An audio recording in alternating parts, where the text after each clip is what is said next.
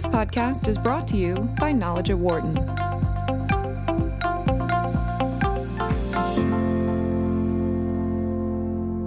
Being in politics is certainly a challenging job these days with the back and forth between the Republican and Democratic parties.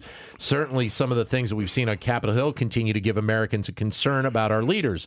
Some of that does filter down to the local level as well, but as our next guest says, the job of being the mayor of a city is the best thing going. That guest is Michael Nutter, former mayor of the city of Philadelphia. Mayor Nutter spent 8 years in office from 2008 to 2016. He's also a graduate of the University of Pennsylvania and currently an executive fellow at the School of Social Policy and Practice here at Penn. He's also a professor of professional practice in urban and public affairs at Columbia. Mayor Nutter, nice meeting you. Thank you for coming in. Dan, good seeing you. Thanks for having me. So why is it the best job in politics? Well, there are a lot of reasons. You can get things done. You can make things happen. The day-to-day activities, whether it's, making sure that folks' trash gets picked up, there's water when you turn the faucet on, a professional police officer or firefighter shows up if you're in distress and you call 911. You can help create an environment for jobs and economic vitality. Look after our school children, whether it's K to 12 or even encouraging those to go on maybe to the Wharton School or, some post-secondary educational opportunity. So, and it's a lot of fun. It's a serious job. It's a real job. You're dealing with real people who have real challenges, but it's very rewarding. And that's why I say it's the best job in politics. I would think, like many things in life, there are times where you do have to have the thick skin because of the back and forth that you have politically, but also, as you alluded to, from the citizens of a city as well. Sure. I mean, whether it's Philadelphia or, any of our great cities, often it's a full contact sport. So, you just That's interesting you put it that way, yeah. You can't take it personally, but people have a right to express themselves, and you have a responsibility as an elected official to at least pay attention and address the serious issues that people raise. And, in many instances, people only know you from, TV or listen to you on radio. Sure. Or read something in print. They don't know necessarily what's really in your heart and soul, but they're crying out for something, or they're upset about something. Yeah. Often in this job, you do things that upset people. What was it that made you get into politics and want to be in this realm in the first place? Well, as I mentioned in the book, it all started in a nightclub. So I was here at Penn with my best friend from high school. We came to Penn in '75, and Robert Bynum is his name. He's gone on to become a great restaurateur and club owner. But his father in '76. Opened a club in North Philadelphia, Discotheque. The young people can, you can Google that. And I'm just teasing. No, you're right on. I'm old enough to know that. And so we started working there when we were 19 years old. That summer of '76, and from there, I met a lot of people who were in politics or trying to get in politics or who were already elected officials. The black community was increasingly active in the political environment here in Philadelphia, and so as I say, one thing led to another. I met a lot of folks who were involved in politics. I then started talking to some of those folks and started working on a campaign, volunteering, and it went from there. What I find interesting, and it just, I've lived here most of my life, and when you think about the city of Philadelphia, and would be the same in Chicago, New York, Boston, whatever, that even though it is one city, you have sections of the city where the needs, concerns of the citizenry may be the same as another one, but there are situations where the needs are vastly different. Sure. And to be able to do involved with that is a challenge. Well, it is, certainly, and, I certainly experienced that when I was first a city council person, representing the 4th District.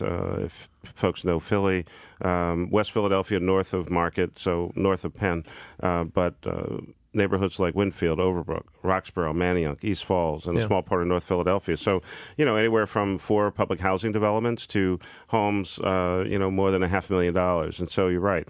Many of the issues and concerns of the residents of the same council district, if you will, were vastly different depending on the neighborhood. And so multiply that by 10 when you look at the entire city. This is a great city. Diversity is our strength. But we have some challenges along with many of the positive things going on. I mentioned to you before we went on the air that I would think one of the toughest things that a mayor has to do, and I would think it would be the same for police commissioner, fire commissioner as well, that, you obviously have times where it's unbelievable to be involved with the sports teams in here or the community in here.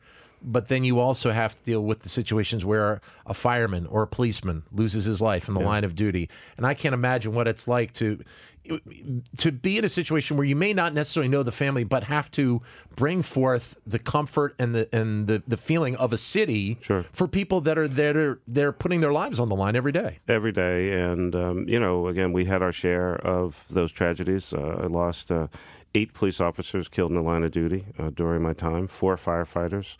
A young guy was killed in an explosion who was a PGW worker. And one of our fleet management personnel was on a ladder. It failed, and he hit his head and died. And so these kinds of those tragedies, those incidents, they stick with you. They never leave your soul. But in that moment, it's not about you. It really is about that family. It's about comfort. It's about support. It's about encouraging, the rest of the workforce. And to watch very brave men and women, you talk about our police officers and firefighters, but in those moments, I've seen so many people, just tears rolling down, and certainly within me, that same feeling. But your role in that moment is to provide as much comfort and support for that family and for that larger extended family of officers. And there's no training for that.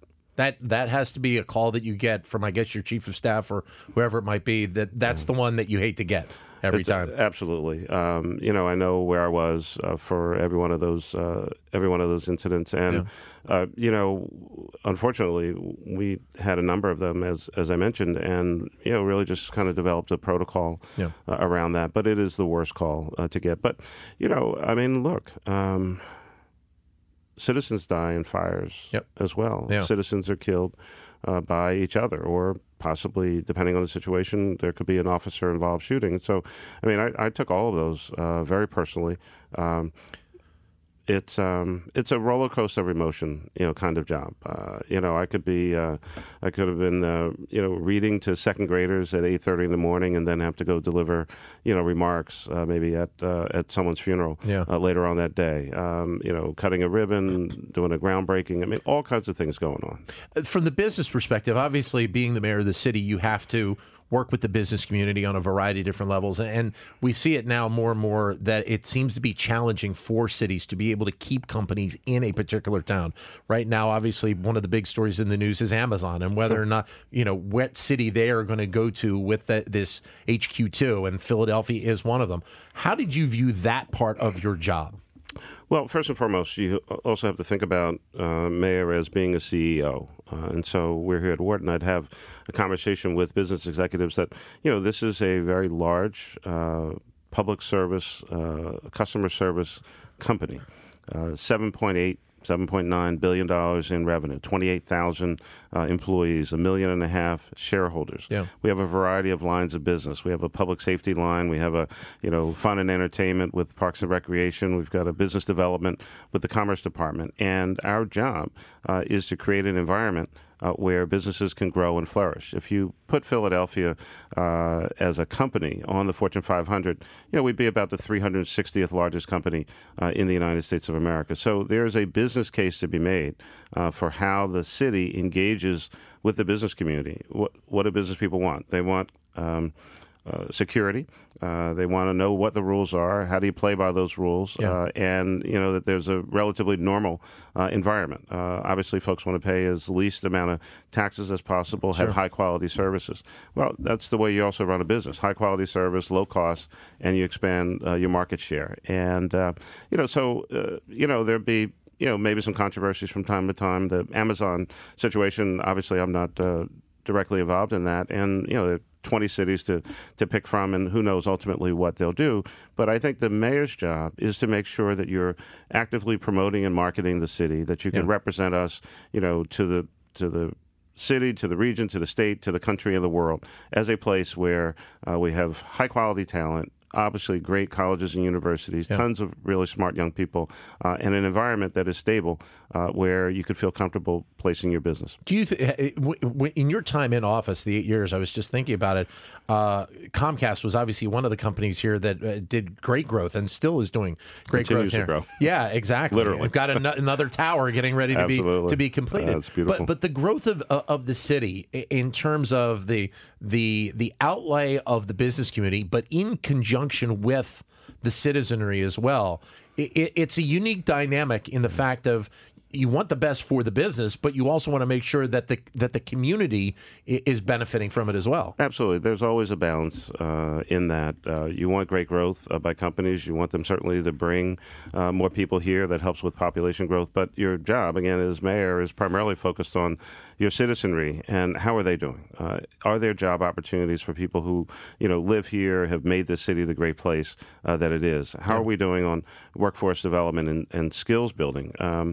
There is still, and it was during my time, a pretty big gap between the jobs that are currently available. Yeah. There are a bunch of jobs that are available right now. Yeah. And unfortunately, many people who do want to work don't have the skills to take those particular jobs. And so we have to constantly focus on skills building and development and making sure that we're matching people up with jobs for the future, not jobs that are going away. Which also means that you have to have a direct view on education in the city of Philadelphia with the school system, building that up as much as you can. The school system here in Philadelphia has had a back and forth. It's going through more changes right now. Yeah. That ends up being an important component as well. Yeah, schools,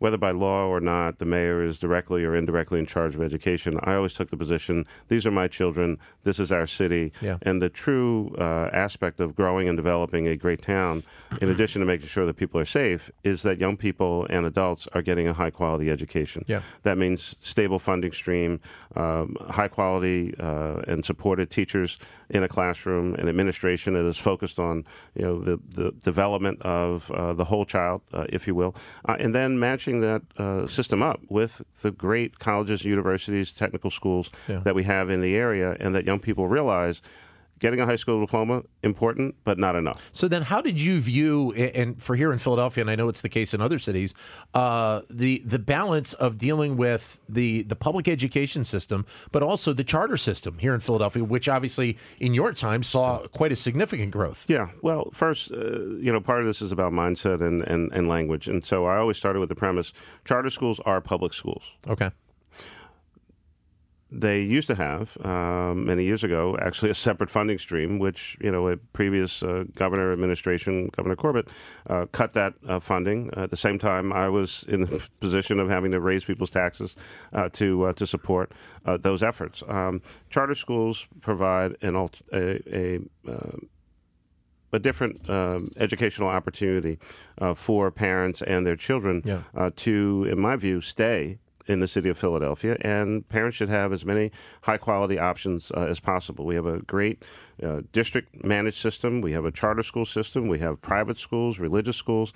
Philadelphia is big enough to accommodate all of them, and I think that contributes to the diversity of our population as well as the educational opportunities for kids. Did you see, when you were mayor, did you see the push, which we've talked about on this show, the push by millennials coming into the city? And there are certain neighborhoods in here in Philadelphia which saw unbelievable growth, both numbers of people, but also the value of property in the city as well. Absolutely. I think when you go back and look at the stats, that growth started somewhere in the 2006, 2007 timeframe, and then really kind of took off. And so, again, many of our policies were geared toward encouraging more and more of that growth. We tried to make Philadelphia a more immigrant-friendly city. Our focus on sustainability, bike share, bike lanes, greening Philadelphia, making Philly more fun, and raising our profile nationally and internationally, all was part of a larger plan to attract and keep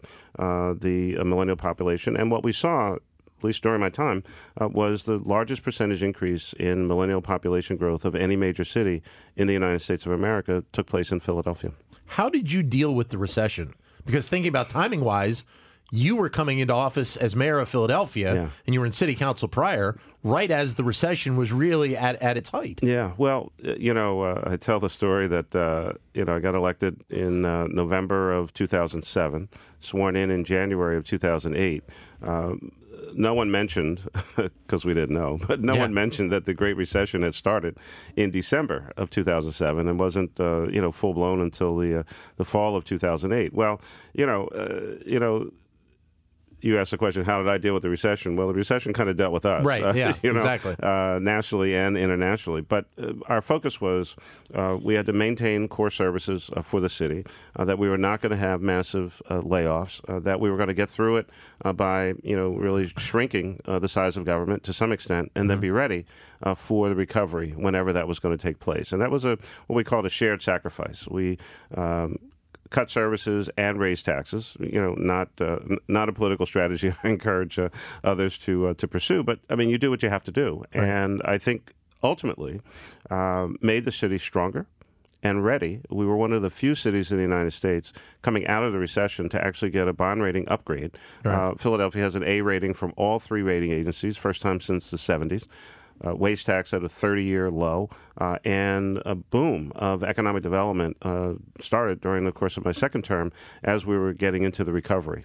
So, I mean, with the fact that you were relatively new out of the job of mayor, year and a half or so, what is it then you see the path for Philadelphia right now? Because obviously we're in an economic time where the markets continue to rise. They have over the last year or so. It feels like it's better. We're starting to see a little bit of wage growth. Yeah. It feels like a lot of the cities are starting to see a benefit.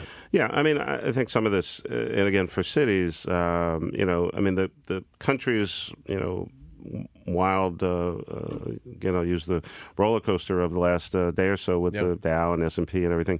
In the meantime, cities, there's still just some fundamentals that market up, market down. Trash is going to get picked up today. Sure. Yeah. Somebody's going to get a permit to, start their business or build a building or something like that. So I think part of this is at the city level, it's always about the day-to-day activities of just running the town. The markets, mayors can't do anything about the market anyway. So, you just kind of roll with those punches. I think it's still really about how do you present yourself to the state, to the country, and the world?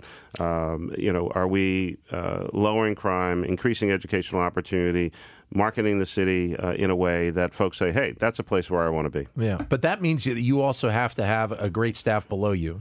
And in terms of not only having people that can get their jobs done, but the trust that you have to have in them to make sure that they do get their jobs done, and so that you don't have those stories in the news that pop up of somebody didn't do their job or somebody's living outside the city when they should be. Those type of stories. All of that and more. And look, you can't.